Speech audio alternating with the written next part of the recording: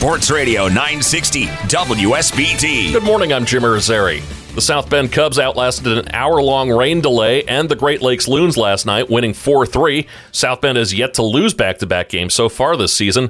Their series continues tonight at Great Lakes, 5:45, the start of our coverage here on Sports Radio 960 WSBT. The Chicago Cubs finished up their sweep of Oakland last night, winning 12-2. The White Sox lost to Philadelphia 5-2. The Tigers lost to Cleveland 3-2. Penn High School's Marcus Burton was crowned Indiana's Mr. Basketball. The Notre Dame commit led the state of Indiana in scoring with over 30 points per game. He also set the Penn school record with 909 points in a season and became the leading scorer in St. Joseph County history, while also finishing the season with the 20th most points in state history.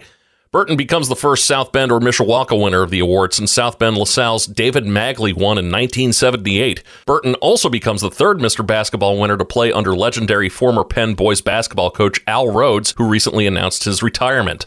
In the NBA playoffs, the Memphis Grizzlies beat the Lakers without Ja Morant, winning 103-93 and tying up that series at one game apiece.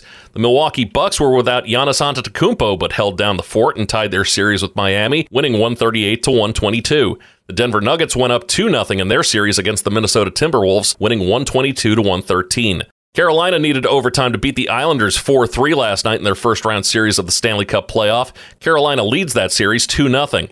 Turnovers doomed Boston as Florida beat them 6-3 to even their series. Roope Hintz had a hat trick for Dallas as they beat Minnesota 7-3 to pull even in their series. Edmonton broke a tie late, then added an empty netter to beat Los Angeles 4-2 to even their series at one game apiece. Partly to mostly cloudy today, windy and warm with a high of 80. We'll see a few scattered showers and storms, especially as we head into this evening. I'm meteorologist Carrie Peugeot.